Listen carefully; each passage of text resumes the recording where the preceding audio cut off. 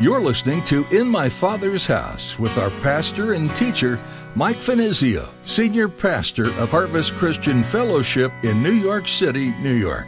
In my Father's house, there's a place for me. In my Father's house, where I long to be. Oh, my heart will not be troubled.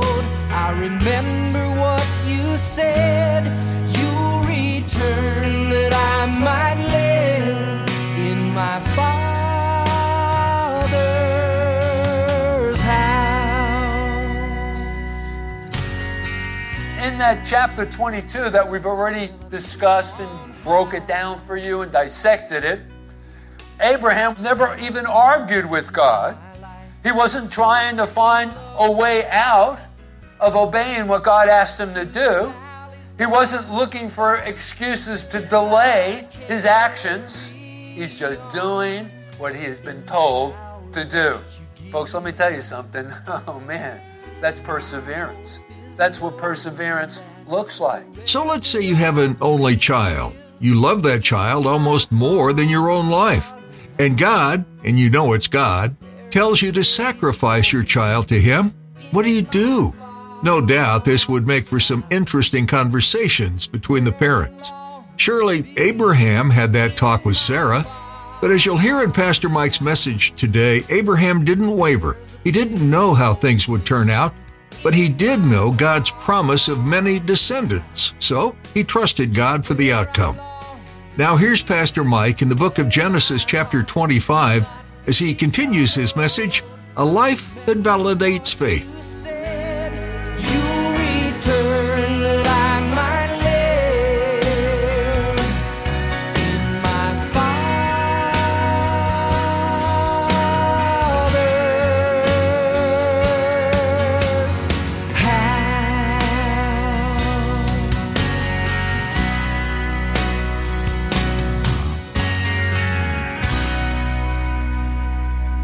Hours later, Abraham gazed down upon their smoking ruins. And as far as he knew, Lot, Abraham's nephew, and his family had perished in God's judgment. But notice there's an absence of something here. There's no word of protest on Abraham's part. Folks, that's self-control. That's what self-control looks like. Now, I'm just amplifying what that looks like, but think about it in your own life. We're talking about the sovereign work of God, whatever God is doing in your life. You might not like it. It might be very uncomfortable for you right now. What are you going to do? You're going to start complaining? You're going to start murmuring? You're going to have a little pity party like we so often do? Well, at least so often I shouldn't speak for you, but you know how that is. Start feeling sorry for ourselves. Folks, this is what self-control looks like. This is that virtue that we are to add to our faith. But there was something else here. Also, we are to add to our faith patience. And that word patience can literally be translated perseverance. And by the way, this is also related to self-control. I'd encourage you to, if you would, write them down sometime during the week. Get alone, you and God, and go back into your college class with the Lord. Just spend some time and let God continue to minister and speak to you about these lessons that we're serving up here. But the next virtue, the next fruit that we are to add to our faith is perseverance or patience, which is also related to self-control. Now, how is this demonstrated in Abraham's life? Well, this was really amplified through Abraham's near sacrifice of his son on Mount Moriah.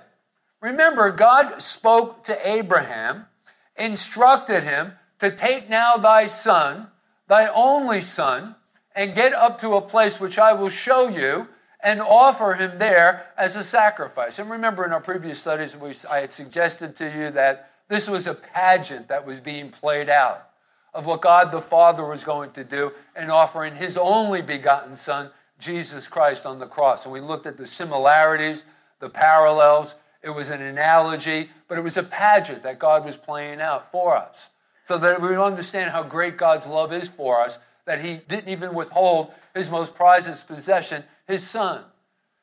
And he sent him into the world to die in our place upon the cross for our sin. So when instructed to do so by God, and remember now, he had been waiting forever for the birth of his son, who was the heir. When instructed to do so in chapter 22 by God, he's not arguing with God.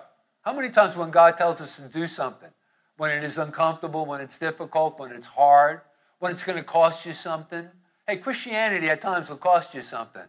But remember, as I always say, if your Christianity hasn't cost you something, guess what? It's not worth anything. But there's going to be times when your Christianity is going to cost you something. But notice, Abraham in chapter 22, he's not arguing with God about offering up his son as a sacrifice. We were talking about this. We had a roundtable discussion at our men's ministry. And Rengus, where are you? And Rengus raised the question. He said, I really don't know if I have enough faith. If God asked me to offer up my daughter, he has a beautiful little daughter. Remember we were talking about that in the discussion at the men's fellowship a couple of months ago? We went around the table, and ultimately I think we all came to the same conclusion. God would provide the grace and the strength to be able to do it. But what a difficult task. Could you imagine offering up your son and God beckoning us to do that as a sacrifice? In that chapter 22 that we've already discussed and broke it down for you and dissected it, Abraham never even argued with God. He wasn't trying to find a way out of obeying what God asked him to do. He wasn't looking for excuses to delay his actions. He's just doing what he has been told to do. Folks, let me tell you something. Oh man, that's perseverance. That's what perseverance looks like. He gets up and gets moving. And for 3 days, and it was interesting, remember in this analogy, how that in this pageant, Abraham becomes a type of God the Father. Isaac becomes a type of God the Son, Jesus Christ. Even as Christ was dead and was in the tomb for a period of 3 days, in Abraham's mind, as they were traveling towards Mount Moriah, it was a 3 days journey. In Abraham's mind, his son was already dead. So I drew that to your attention in that pageant that was being played out. But think about that. He gets up and gets moving, and for 3 days, Abraham had to persevere in his obedience for the duration of his journey. Folks, that's obedience. That's discipleship. That's steadily putting one foot after the other, year after year after year in the same direction. That's who Abraham was, and that's what Abraham did. Abraham walked this way from the day he left his home in Ur until the end of his 175th year. The next virtue, the next fruit that we are to add to our faith is godliness, or more accurately, look at the list there in 2 Peter. God-likeness would be more accurate. Now, this is that character developed from having spent time together with God. Have you ever noticed that you sort of take on the personality of the people that you hang around with? Alde, we grew up in Hoboken together, right? Isn't that true? And there's still a lot of Hoboken in us. Isn't that true? Oh, yeah. Okay. And it's true. We become like the people that you hang around with. And Hoboken, man, I tell you, what a trip it was growing up in Hoboken, man. You ever meet a person who tells you they're from Hoboken? Be careful. Be careful. If they can find a way to take advantage of you, you see, but that was our old life. Okay, that doesn't exist anymore. God can use those skills. That's right, God can. And he does use those skills. But isn't it true that we become like the people that we hang around with? I remember like growing up, there was these two particular gangs in Hoboken that everyone wanted to be a part of. They were the Hobos and the Blackhawks. And I actually were members of both of those gangs. And I used to kind of just move around the city. And it was cool because we'd have the jackets, the Black Hawk jackets, the hobo sweatshirts, and it was cool. It kind of identified you. You know, when you were a kid, you're looking for an identification, that sort of thing. And so we were like the cool guys, you know, we're hanging out. And then later on, it was being a football player and you know, being a member of the varsity squad. And that was my identity. And it's funny, you know, but you take on the personalities of the people that you hang out with or the people that you want to become like. And so it is in our relationship with God. Our character, that God-likeness, that character is developed from having spent time with God, which if you think about it, naturally follows perseverance. Because if you're persevering, you're actually hanging out with God. The result of that will be you'll become more like Him. Isn't that true? You'll take on His traits, His personality, His characteristics. Okay, so let me ask you the question. Are you godly? When people look at you and define you, dissect you, is there an absence of Mike and a very real presence of Jesus Christ within your life? Oh man, I'm working on it. Not there yet, but we're all working at it. Are we godly? Are we spending time with God? Or have we chose to remain in our little Ur? Ur, remember, is the place that Abraham was called by God to leave. Are we remaining in our little Urs, caught up in the life of those places? Are we spending our time fighting over flocks and herds and pastures as Lot and his servants did? Listen, we must get alone with God to become like Him. And have you noticed, since we've been examining Abraham, we see this reoccurring phrase, he built an altar there. It's recorded for us in Genesis chapter 12, verses 7 and 8, Genesis chapter 13 and verse 18. He erected and built these altars in these different locations, in Shechem, in Bethel, in Hebron, and then we are told it was there that Abraham called on the name of the Lord. You see, Abraham displayed this piety. There was this awareness of His presence. There was this love and devotion for Him. And so wherever Abraham pitched his tent, the first order of business for him was to rear an altar. We've talked about this before, the importance of building altars. And I'm not saying, and you know, back in the Old Testament, the way they went about that, where they would take these rocks, we've talked about this before as well, and they would place them one on top of another. And it served as a reminder. And it usually followed some new experience or revelation that that person had in their experience with God. And so they, in that moment, after that experience, whatever that experience was, whether it was God revealing Himself to them in a new and profound and supernatural kind of a way, or it was a healing, or whatever. Maybe it was God providing for them in a supernatural way as well. They would take these rocks and they would place them on top of one another, and they would build these altars.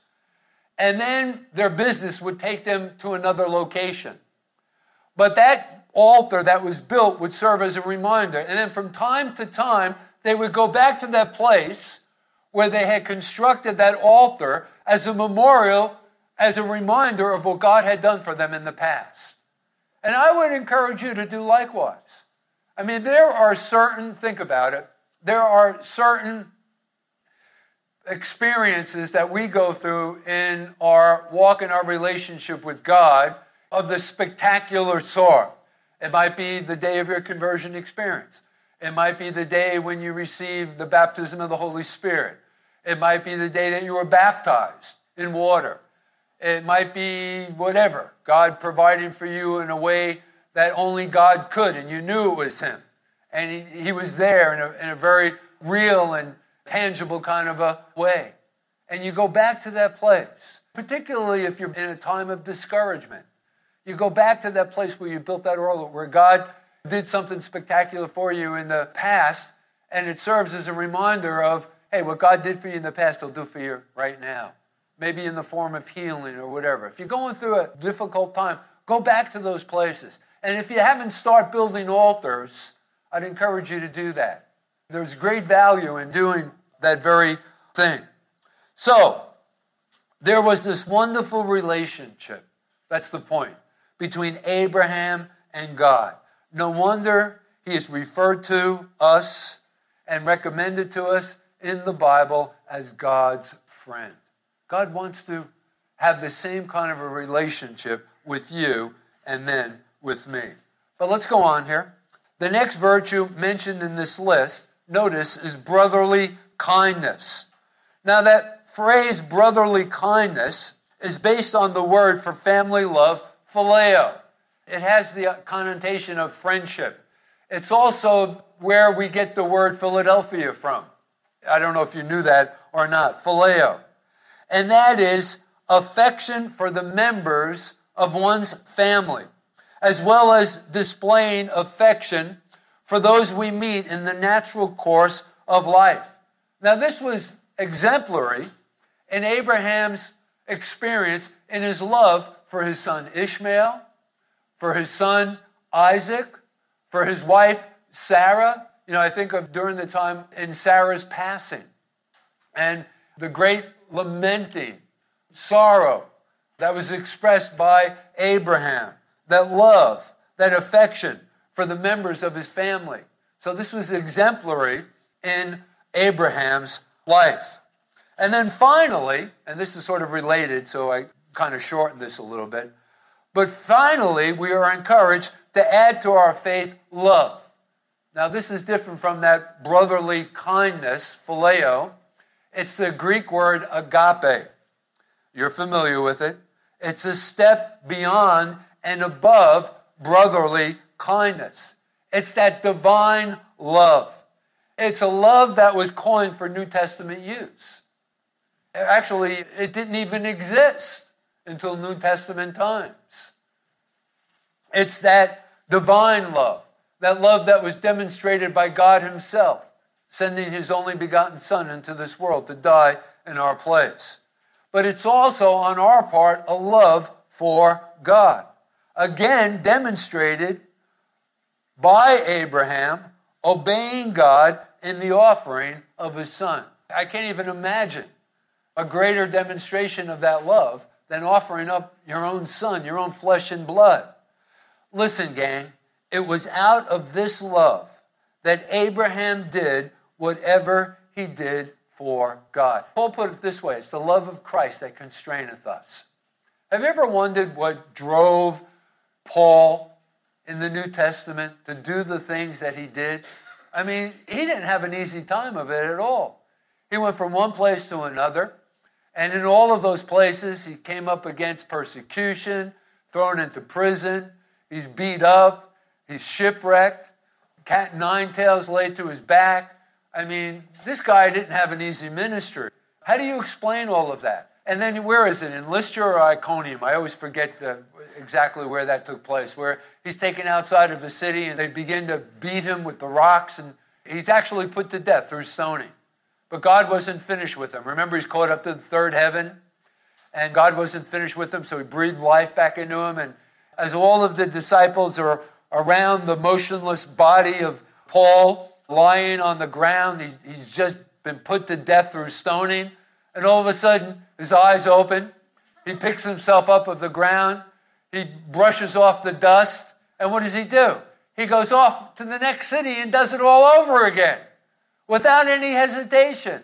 How do you explain that? Well, Paul put it this way, it's the love of Christ that constraineth us, that love for God. It was the same kind of a love that Abraham had for God. So it was out of this love Abraham did whatever he did for God. It was the secret of Abraham's growth in all of these other attributes. Of all of the virtues, all of the attributes, all of the characteristics of faith that we just went through, love has to be the greatest. So keep yourself in the love of God. Develop that attribute, that character, that fruit within your life. Because it's the springboard, if you will, for all of these other virtues. It has to be love. It has to be love. You see, it was the secret of Abraham's growth and all of these other attributes. Paul, in describing that love for us, in 1 Corinthians chapter 13, verses 4 through 7, and again, that's why 1 Corinthians chapter 13 was even written, to explain what love looks like.